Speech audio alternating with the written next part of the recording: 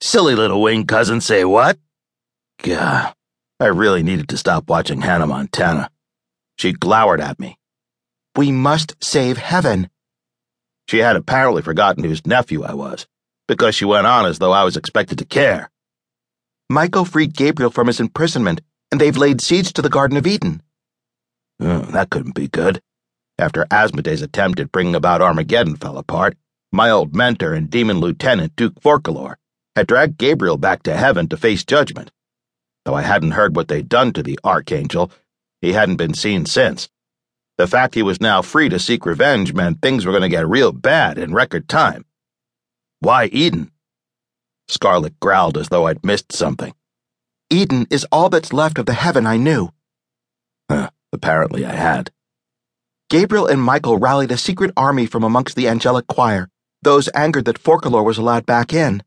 Gabriel's forces ready to strike, they shut down the portals to heaven so no one could escape.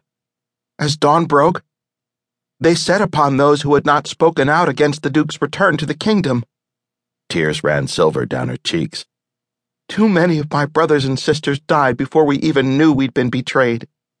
The rest of us made for the protection of Eden, the only piece of heaven Gabriel didn't yet control. Uriel barred the gates. He and Forkalor held off the advance until we could regroup. There was no mercy on that field.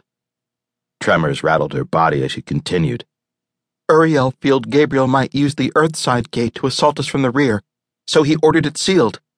He sent me out to seek help just before Eden was locked down.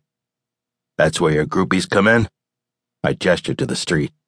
She nodded. A number of the Nephilim were camped out on the earth side of Eden. They attacked me as I came through. Wounded as I was by Gabriel's onslaught, I barely made it past them. Her voice cracked on the last, as if unable to believe she'd nearly been killed. I shuddered, thinking about all the possible reasons for them being there. The Nephilim were the bastard sons and daughters of angels and humans, the mutts of the supernatural world. Kind of like me, only a little farther down the pecking order, if you can believe that. Barred entrance to heaven due to their impure bloodlines and dubious conceptions, they were often spiteful. They sided with demons to cause trouble for the angelic choir whenever they had the chance. If you saw one, you could be assured havoc would follow. They trended toward the lower ranges of power, inheriting only a minuscule portion of their angelic parents' magical abilities. They were far tougher than humans, though much less so than most angels and demons. What they lacked in brute power, they made up for in numbers.